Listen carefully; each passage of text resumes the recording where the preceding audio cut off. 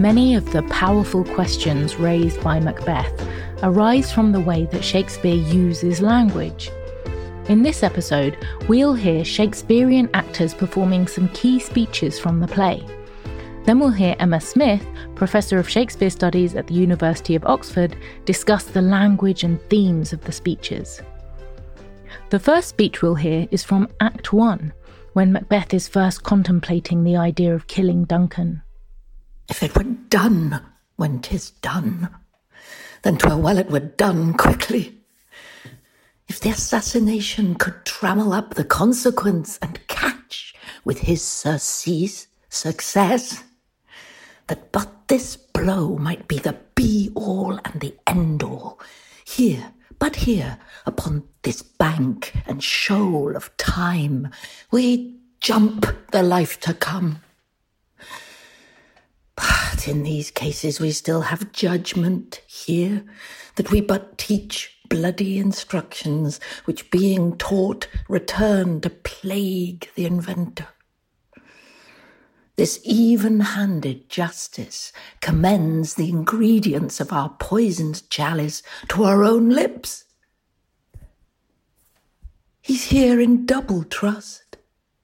First, as I am his kinsman and his subject, strong both against the deed.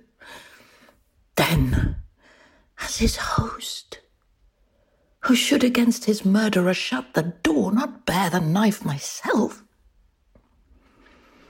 Besides, this Duncan hath borne his faculties so meek, hath been so clear in his great office, that his virtues will plead like angels trumpet-tongued against the deep damnation of his taking off.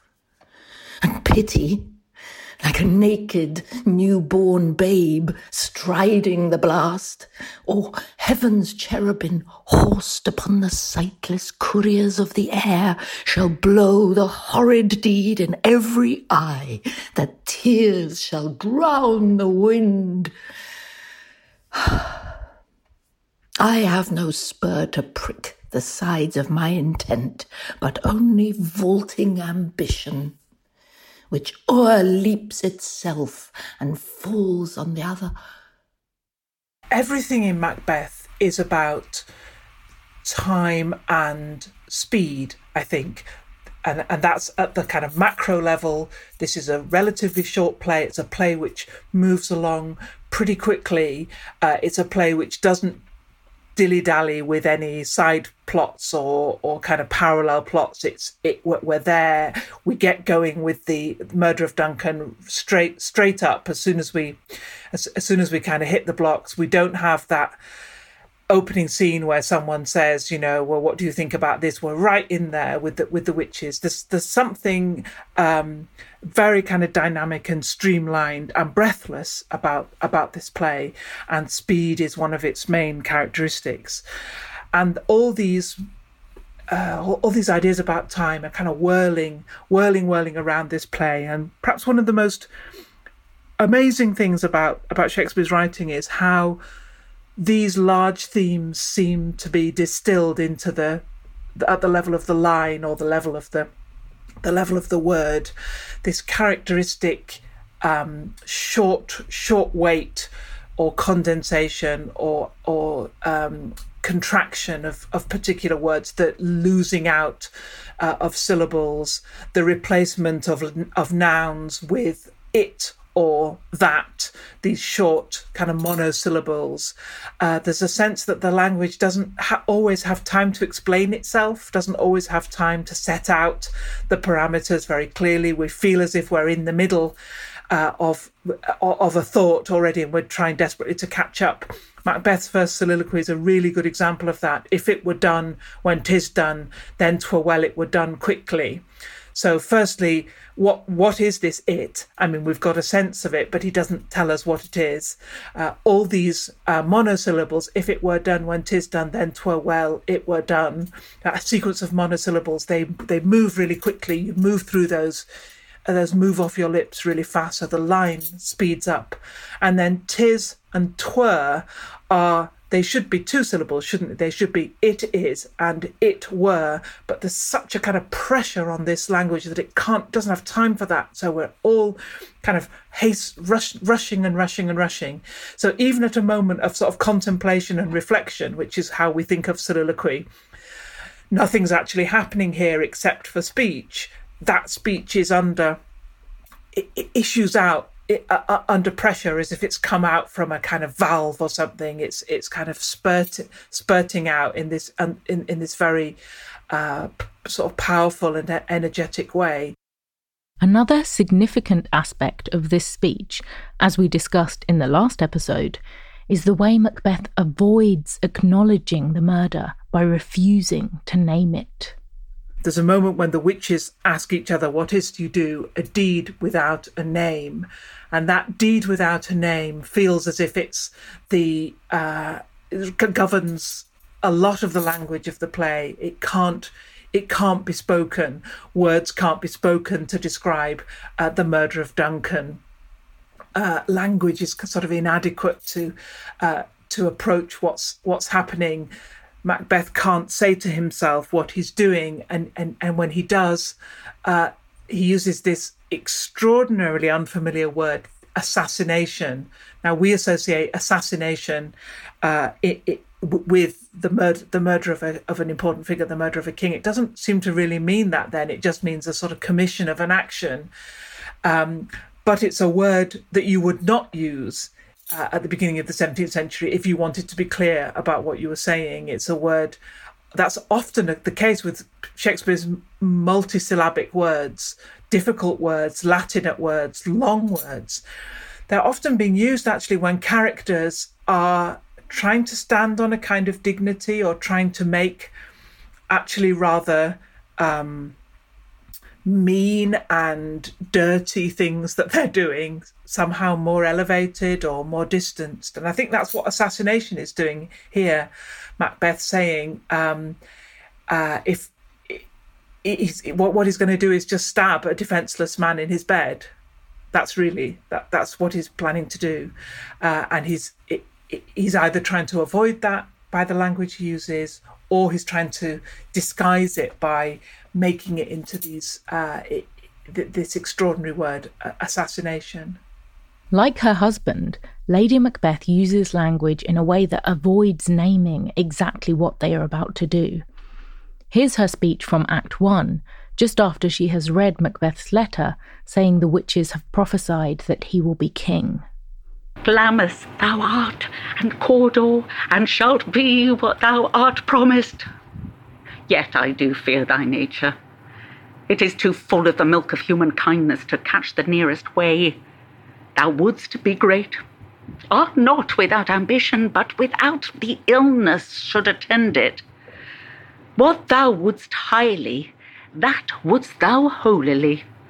Wouldst not play false, and yet wouldst wrongly win.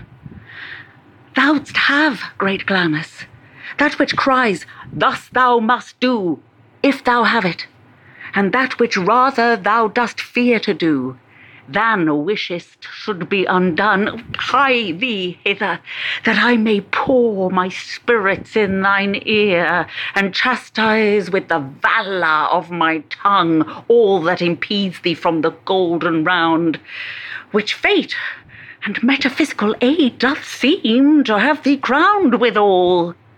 So this speech from Lady Macbeth is just immediately after she's read Macbeth's letter. This is the first time actually we really meet her in the play, so it's a time we'd be listening really closely actually to what she says about herself, really what she reveals about herself and what she reveals about the plot. And it's great to see how she immediately gets to grips with what's at stake in what the witches have prophesied. Glamis thou art, and Cawdor, and shalt be what thou art promised. But one of the things I really noticed here, and this is a feature of the play more generally, there are nouns that are unsayable, and they are avoided or evaded by using pronouns.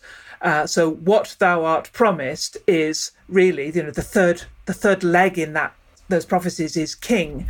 And even as Lady Macbeth is sort of thinking her way round how that's going to be. She can't say that. She can't quite say the word. And we see that as we go through this speech, that there's a lot of pronouns that are not completely clear. It's not completely clear what the governing noun is. That can't be spoken. If we just skip a couple of lines, we'll come back. But what wouldst thou highly, that wouldst thou holily, wouldst not play false, and yet wouldst wrongly win. There are a couple of things there. One is it's again unable to speak. What are the stakes here? It's doing it in this circumlocutory way. And related to that, I think, is this an extraordinary quality in the language of Macbeth of condensation and compression. So there are lots of, you can see this in the printed text of the play, where there's an apostrophe, an elision mark in a word, and that suggests that it's been contracted down, say, to one syllable or something. That it's been crushed together. It relates to a wider theme of speed and haste and the kind of energy of the play. That there's not even really time to spell out all the syllables. We've got to keep going. It's a kind of headlong pace, structural pace, plotted pace, but also metrical pace in the very lines themselves. So that quality of evasion, the quality of compression, and I guess the last sort of point I'd want to make about this speech is the last point I'd want to make about this speech is the contrast between very everyday, domestic kinds of language and this very high, abstract, poetic kind of speech. So we can see that here. The milk of human kindness is a very ordinary kind of phrase. It takes its coordinates from the kitchen or from the nursery or something. It's kind of different from what she says at the end of the speech. Fate and metaphysical aid. Metaphysical aid, I think, is the witches, doth seem to have thee crowned withal. She moves from this kind of domestic world to this language of kingship, the golden round of the crown. And that's a feature too of the language of the play. This is a play which has got possets and dearest Chuck. That's still a phrase in the north of England. It reminds me of my childhood, dearest Chuck. These are very colloquial kinds of words. And then it's also got multitudinous and incarnadine, these big kind of Latinate words. In this speech from Act 5, we see Macbeth long after the murder of Duncan and see how his crimes have affected him. This speech is prompted by Macbeth learning that his own wife has just died. She should have died hereafter. It would have been a time for such a word. Tomorrow, and tomorrow, and tomorrow creeps in this petty pace from day to day, to the last syllable of recorded time. And all our yesterdays have lighted fools the way to dusty death. Out.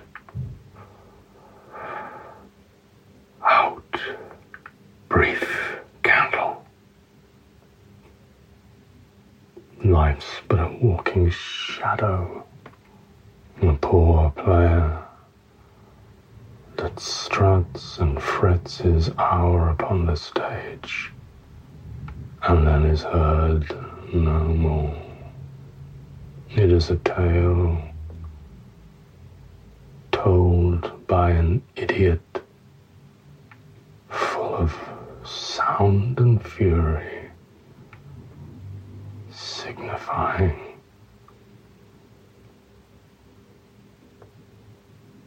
nothing. This is an amazing speech, isn't it? At the end of Act quite near the end of Act 5, then we've just got this short sequence of kind of fighting scenes that are going to bring everything to a close. But in certain ways, this is the end of the play, I think. This extraordinary, a sort of elegy for Lady Macbeth, but a kind of elegy for everything. She should have died hereafter. There would have been a time for such a word. But then this extraordinary sequence of repetitions. We were saying how difficult it is for the Macbeths to think about a future, and how it's the future that everything they do is probably trying to secure, but nevertheless it's the future that proves completely elusive and that is denied them. And here, in that moment of kind of accepting that, I think Macbeth talks about the future being really just more of today, not being some golden time, not being something extraordinary to aspire to, but something more like the Stoics think, that life is a drudge of steps towards death. It's a very bleak view that Shakespeare expresses actually quite a number of times. This is similar in a way to what Hamlet says in To Be or Not to Be. It's similar to what Claudio says about when he's facing death in prison in Measure for Measure. I guess one of the things that's really resonates here in this speech is the equation of that sort of pointlessness in a way with theatre. Because, of course, theatre is not pointless, and theatre is not pointless in the sort of 150th minute of a Shakespeare tragedy. Theatre is not the image you think you would reach for to say it's all empty, it's all kind of meaningless. But really, a really interesting idea that life is as empty and inauthentic, and importantly as brief as a theatrical performance. One of the ways I think the Elizabethans and Jacobeans embraced theatre as their dominant art form and their dominant recreation was in this relationship between the theatre and real life. Was that relationship that the theatre was there was obviously a metaphorical relationship between the two, but which way did the metaphor go? Was the theatre a kind of metaphor for life, or was life in some ways a metaphor for the theatre? When you call a theatre the Globe, are you saying the Globe is quite small or the theatre is quite huge? And obviously you're kind of saying both.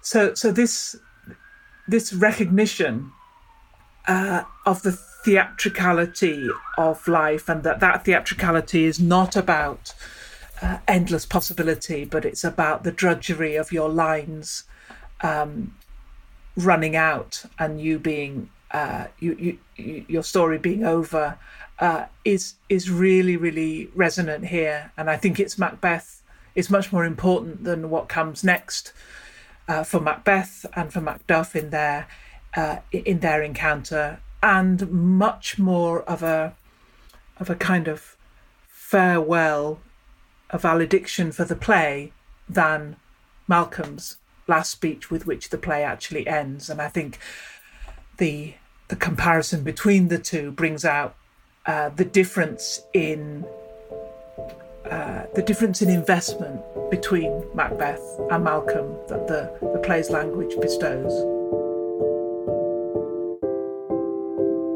Shakespeare for All is written and produced by Maria Devlin McNair. Executive producer is Zachary Davis. Associate producer and narrator is Gemma Deer. Original music and sound design is by Jack Pombriand. This episode featured performances from the following actors: Dame Harriet Walter for Macbeth, If It Were Done When 'Tis Done; Amanda Harris for Lady Macbeth, Glamis Thou Art; Andrew Woodall for Macbeth, She Should Have Died Hereafter. For this course, information was drawn from and ideas were inspired by the following sources: Marjorie Garber's Shakespeare After All, Susan Snyder's Macbeth, A Modern Perspective, Emma Smith's This is Shakespeare, and the following editions of Macbeth: the 2016 Norton Shakespeare, the 2009 RSC Shakespeare, and the 2015 Arden Shakespeare. For full details on these sources, see our course webpage at shakespeareforall.com. Shakespeare for All is a Lyceum original production and available exclusively on Himalaya Learning. You can gain access to the full course by going to himalaya.com/Shakespeare. Thank you for listening. See you next time.